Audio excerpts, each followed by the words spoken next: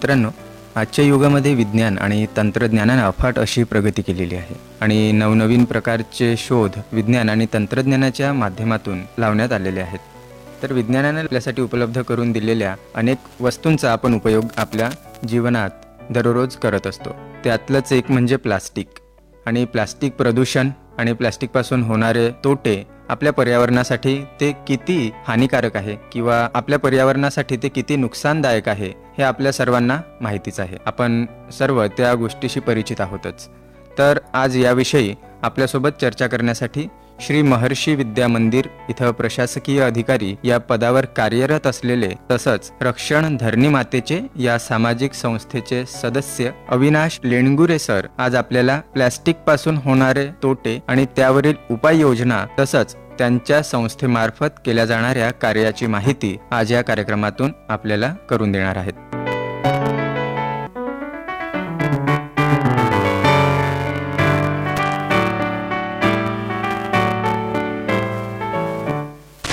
नमस्कार सर, आजच्या युवा स्पंदन मालिकेत मी किशोर आपलं सहर्ष स्वागत करतो. नमस्कार मित्रांनो. सर, सुरुवातीला मला सांगा, रक्षण धरणी मातेचे या सामाजिक संस्थेमध्ये आपण कार्यरत आहात, तर त्या संस्थेतील कार्याचं स्वरूप कशा प्रकारचं आहे? रक्षण धरणी मातेचे ही जी संस्था आहे, या संस्थेचा मुख्य उद्देश जो आहे तो आपल्या पर्यावरणाचं रक्षण करणे. आणि पर्यावरणाच्या रक्षणाला आता सगळ्यात मोठा धोका म्हणजे वायू प्रदूषण तर आहेच आहे, पण प्लास्टिक यामुळे भयंकर आहे. कारण की प्लास्टिकचं विघटन होत नाही. बरोबर, म्हणजे प्लास्टिक डिस्ट्रॉय होत नाही, विघटन होत नाही. आणि ते जसं 500 ते 1000 वर्षापर्यंत त्याचं विघटन झालं नाही तर ते काय होतं की प्लास्टिकचं जे रसायनं असतात ते जमिनीत जातात आणि ते जमिनीला प्रदूषित करतात. आणि जमिनीत जे प्लास्टिक जात नाही ते जातं पाण्यामध्ये. तर एक तर त्याच्या प्लास्टिक जे आहे एक तर जमीन प्रदूषित करत आहे किंवा पाणी प्रदूषित करत आहे. आणि त्यामुळे जमिनीवरचे जे आपण जीवजंतू आहोत किंवा पाण्यामधले जे जीवजंतू आहेत त्यांना दोन्ही यांना दुष्परिणाम जो आहे याचा दिसून येतोय. तर त्यामुळे जे आहे जसं 2017 मध्ये एक सर्वे झाला होता, जागतिक सर्वे झाला होता. तर पाण्याचे सॅम्पल्स घेण्यात आले होते. तर त्यामध्ये अमेरिकेमध्ये सगळ्यात जास्ती जे होतं प्रमाण, जे प्लास्टिकच्या रसायनाचं प्रमाण पाण्यामध्ये होतं. दुसऱ्या नंबरवर लिबिया नावाचा देश होता आणि भारत जो आहे हा 3ऱ्या नंबरवर होता. हे 2017चं सर्वेक्षण आहे. म्हणजे आपल्या पाण्याच्या सॅम्पलमध्ये जे आहे प्लास्टिकचं सुद्धा रासायनिक आढळलं आहे. तर ही खूप गंभीर आणि चिंतेची बाब होती. आणि तसंच जे आहे प्लास्टिक हे जसं आपल्या जमिनीत जाऊन म्हणजे आपल्या पिकांना सुद्धा हे नुकसान पोहोचवत आहे. तर आमचं असं हा एक रक्षण धरणी मातेच्या सदस्यांचा प्रामाणिक प्रयत्न आहे की आपल्या इथले जे तलाव आहे त्यांना प्लास्टिक मुक्त करणे किंवा जे सार्वजनिक स्थळ आहे त्यांना प्लास्टिक मुक्त करणे. आणि प्लास्टिक मुक्त न करता म्हणजे जसं प्लास्टिक फेकणार तर ते तर आम्ही स्वच्छ करू, पण हे सोल्युशन नाही. तर आमचा प्रामाणिक प्रयत्न आहे स्वच्छता करण्यासोबतच लोकांच्या मानसिकतेमध्ये कसा बदल आणता येईल याच्यावर आमचा भर आहे. कसं मानसिकता बदलता येईल किंवा आम्ही कसं त्यांच्या लक्षात आणून देऊ की जर का आता हे आपल्या मानसिकता बदलली नाही तर हे आपल्या मुलांसाठी किंवा पुढच्या पिढीसाठी खूपच धोकादायक आहे. हा आमचा एक प्रॉब्लेम आणि अशा प्रकारे या संस्थेचं आमचं स्वरूप आहे आणि याच उद्देशाने आम्ही ही संस्था करतो. आपल्या संस्थेमध्ये किती सदस्य आपल्यासोबत जोडलेले आहेत?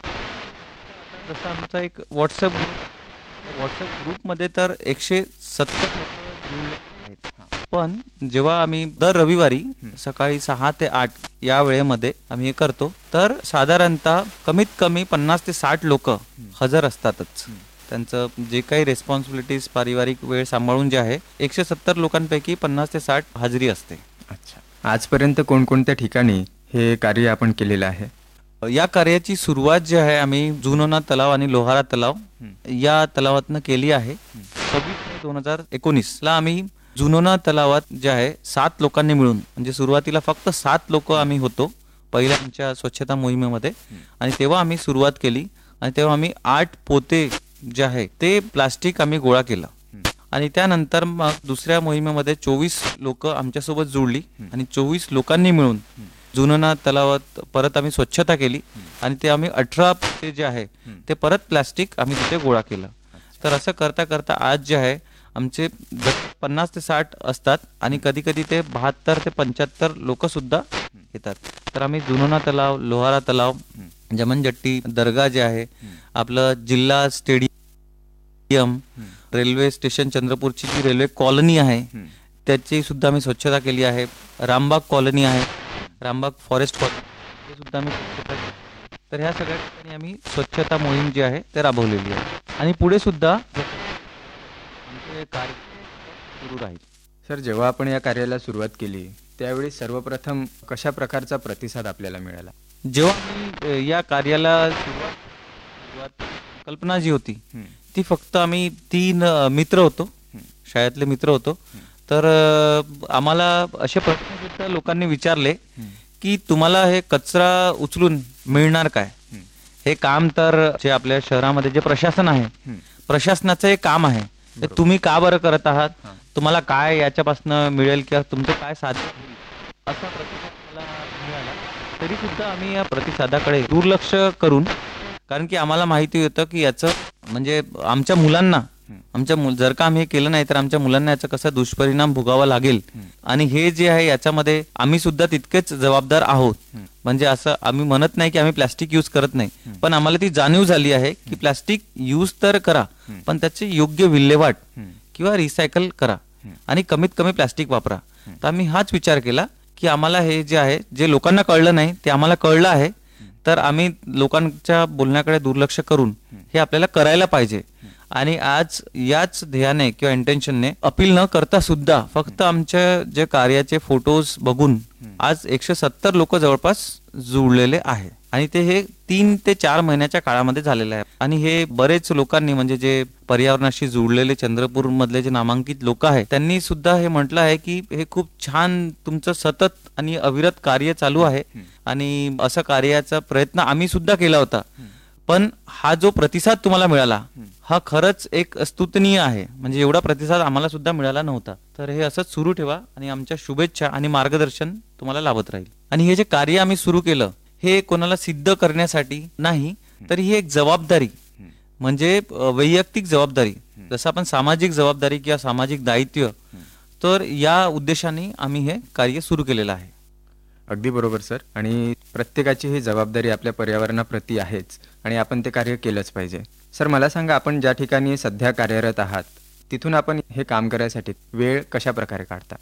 आता जिथे मी कार्यरत आहे ते सुद्धा एक महत्वाचं पद आहे, पण आपण लहानपणापासून ऐकत आलो आहे की इच्छा तिथे मार्ग, आणि इच्छा तिथे मार्ग या तत्वावरच सुट्टीच्या दिवशी, म्हणजे एकही रविवार न चुकवता आम्ही 6 ते 8, नाहीतर आपण सुट्टीच्या दिवशी जास्ती वेळ झोप घेतो, तरी जास्ती वेळ झोप न घेता आम्हाला हे कार्य करायचं होतं, म्हणून आम्ही दर रविवारी सकाळी 6 ते 8 या वेळेवर हे कार्य करतो.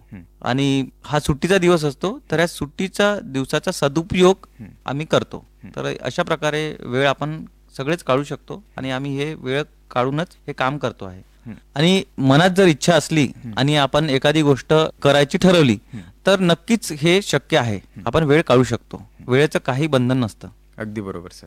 तर आपल्या संस्थेची जी सदस्य संख्या आहे त्यामध्ये युवकांचं प्रमाण किती आहे याबद्दल सांगा. आमच्या संस्थेमध्ये जे युवक आहे ते 60% युवकच आहेत, म्हणजे ज्यांचं वय जे आहे ते 30च्या सुद्धा खाली आहे. अच्छा. म्हणजे ते विद्यार्थी जे आहेत 16 ते 30 या वयोगटातले असे 60% असे विद्यार्थी किंवा तरुण तरुणी आहेत. आणि बाकीचे जे आहे ते सगळे वेगवेगळ्या ठिकाणी जॉब करतात, पण ते आपल्या मुलांचं भविष्य चांगलं व्हावं या दृष्टिकोनातून स्वतः जाणीव झालेले आणि स्वतःची जबाबदारी, समाजाप्रती स्वतःची जी जबाबदारी आहे ते हे जाणून आलेले व्यक्ती आहेत. पण जे तरुण तरुणी आहे हे प्रेरित होऊन आलेले आहे. त्यांना सुद्धा खूप कमी वयात देखील आपली जबाबदारी, सामाजिक जबाबदारी समजलेली आहे. तर ही खूप चांगली बाब आहे आणि आमचा संस्थेचा मुख्य उद्देश सुद्धा हाच आहे की आपण स्वतः तर स्वच्छता करावी, पण ही जी जबाबदारीची जाणीव जी आहे ते तरुण पिढीला करून द्यावी, आणि ते त्याच्यामध्ये आम्हाला यश मिळत आहे. सर, आपल्या संस्थेमार्फत आजपर्यंत कोणकोणत्या ठिकाणी जागृती कार्यक्रम घेण्यात आलेले आहेत याबद्दल सांगा. सगळ्यात म्हणजे मोठ्या प्रमाणात आणि पहिला जो मोठा प्रोग्राम म्हणजे आमचा जागृती कार्यक्रम झाला तो झाला जिल्हा क्रीडा संकुलामध्ये. सगळ्यात मोठा जागृती कार्यक्रम आम्ही घेतला. तिथे आम्ही सलग 3 रविवार स्वच्छता केली आणि 4थ्या रविवारी जे आहे ते एका जागृती रॅलीचं आम्ही आयोजन केलं होतं. तर त्याच्यामध्ये 6 वर्षापासनं 65 ते 70 वर्षा वयोगटातले सगळ्या जे आहेत ते 80 लोकांनी त्याच्यामध्ये सहभाग दर्शविला. तर आम्ही पूर्ण संकुलामध्ये एक फेरी जी आहे आमच्या रॅलीची फेरी घातली होती आणि त्याच्यामध्ये वेगवेगळे संदेश सुद्धा आम्ही लोकांना सांगितले आणि दिले. आणि प्लॅस्टिकचा वापर कसा टाळता येईल असे छोटे छोटे आपल्या दिनचर्यामधले जे उदाहरणं आहे ते आम्ही त्यांना समजून सांगितले आणि त्यांना ते पटले सुद्धा. जसं उदाहरणार्थ भाजी घ्यायला आपण जातो तर आपण नेहमी एक जे कापडी पिशवी आहे ते सोबत ठेवावी. आपण जे पाण्याची बॉटल कुठेही बाहेर गेलं की आपण विकत घेतो तर त्याऐवजी आपली वॉटर बॉटल स्वतःची जर का आपण हे केली, ऑफिसमध्ये मीटिंग्स होत असतात तर तिथे पाण्याच्या बॉटल्स न हे करता आपलं एक लोटा, त्या लोट्यामध्ये आपण पाणी किंवा असं हे अशी पर्यायी व्यवस्था करू शकतो. तर अशा सोप्या सोप्या गोष्टी आम्ही त्यांना सांगितल्या आणि सुचवल्या आणि त्या लोकांनी मान्य सुद्धा केल्या. त्याच व्यतिरिक्त रेल्वे कॉलनीमध्ये जेव्हा आम्ही गेलो तर प्लॅटफॉर्मवर सुद्धा आम्ही याचं जागृती केली आहे की जिथे लोक खाद्यपदार्थ खातात आणि ते प्लॅटफॉर्मवरच फेकून देतात. तर ते तसं न करता आम्ही त्यांना मार्गदर्शन केलं. जे ट्रेन मधले जे लोक होते तर तिथे सुद्धा आम्ही त्यांना सांगितलं की काही खाऊन आपल्या ट्रेनच्या बोगीमध्ये फेकू नका. तुमच्या ट्रेनच्या बोगीमध्ये डस्टबिन सुद्धा दिलेला आहे, तिथेच ते योग्य फेका, बाहेर फेकू नका. कारण की बाहेर जेव्हा आपण प्लॅस्टिक फेकतो तर ते हवेने उडून एक तर पाण्यात जाईल किंवा मग ते जमिनीमध्ये जाईल. तर अशा प्रकारे आम्ही रेल्वे प्लॅटफॉर्म आणि रेल्वे कॉलनीमध्ये जागृती केली होती. अशा 2 आणि मग त्याच्यानंतर नवरात्र जी होती त्या उत्सवामध्ये 2 मंडळांनी आम्हाला बोलवलं होतं आणि त्या मंडळांच्या याच्या माध्यमातून सुद्धा आम्ही मार्गदर्शन आणि जनजागृती केली आहे.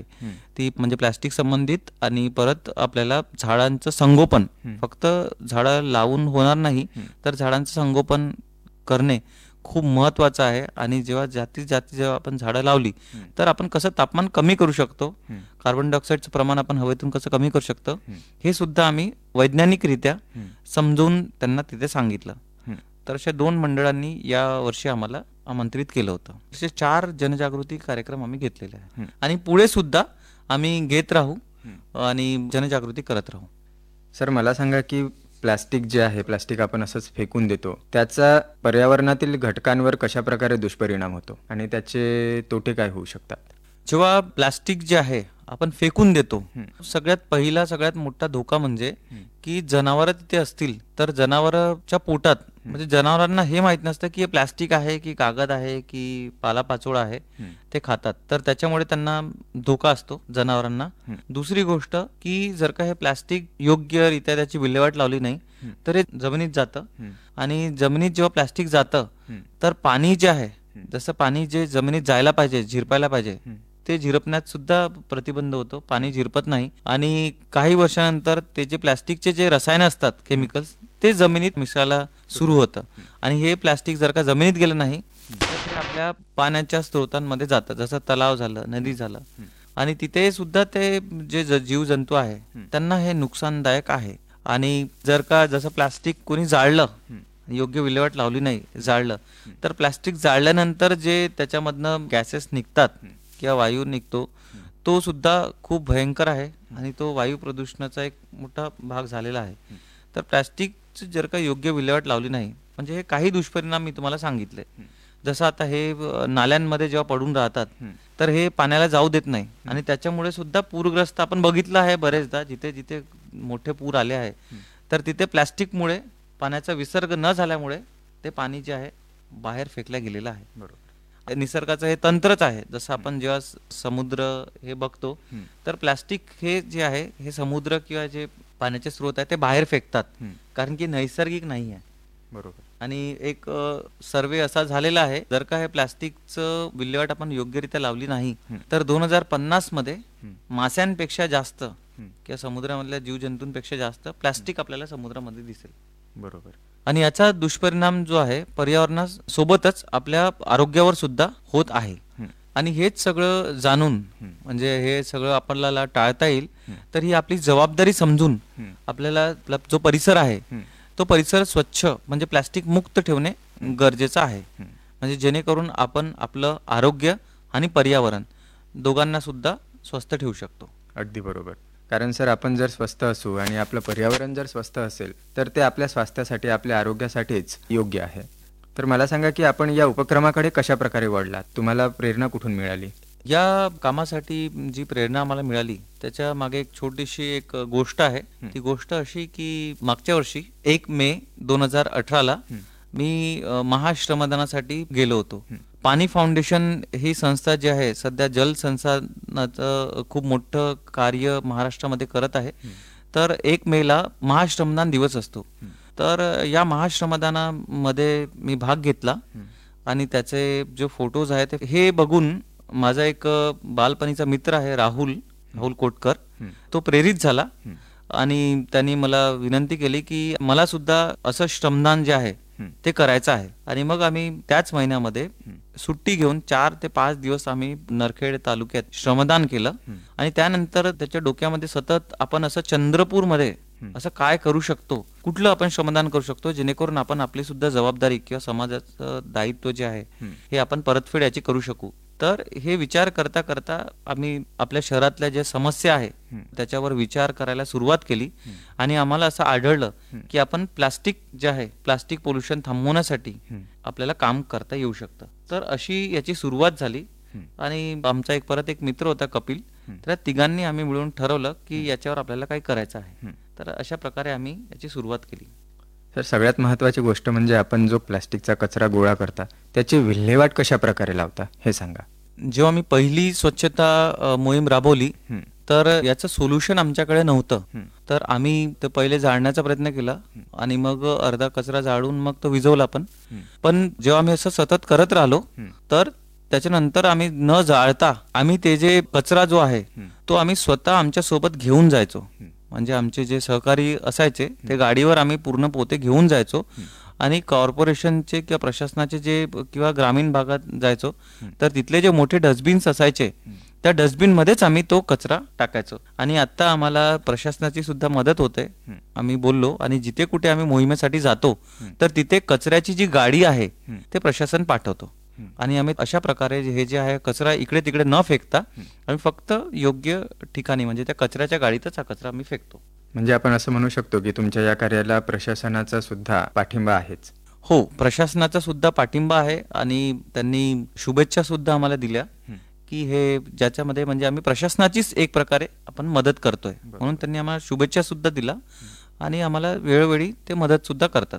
तर सर मला सांगा आपल्या संस्थेच्या भविष्यातील योजना काय आहेत? संस्थेच्या भविष्यातील योजनांपैकी एक महत्त्वाची जी योजना आहे ती योजना ही आहे की शाळांमधले आणि कॉलेजेसमधले जे विद्यार्थी आहे त्यांना याची जाणीव करून देणे आणि त्यांना याचं प्रशिक्षण देणे की सॉलिड वेस्ट मॅनेजमेंट याबद्दल आम्हाला मुलांना म्हणजे आणि हे योग्य वय हेच आहे शाळेतली मुलं आणि कॉलेजचे युवक युवती.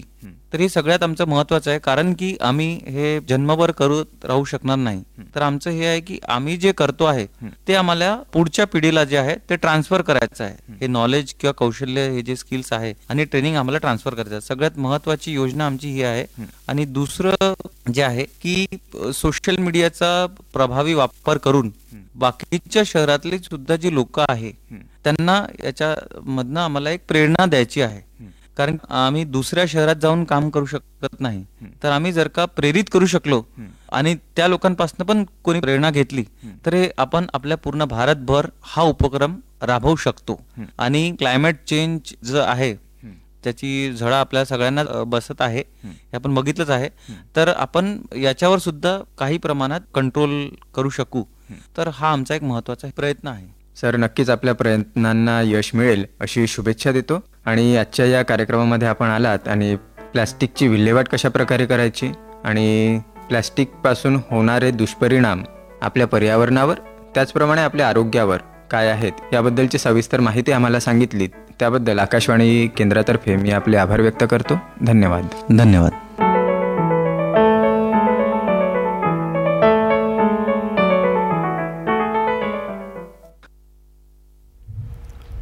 दोस्तों आपण ऐकलीत मालिका युवा स्पंदन. आज आपण अविनाश लेनगुरे यांची किशोर भावरकर यांनी घेतलेली मुलाखत ऐकलीत. मित्र हो, आता कार्यक्रमात आनंद घेऊया एका सुरेल गीताचा.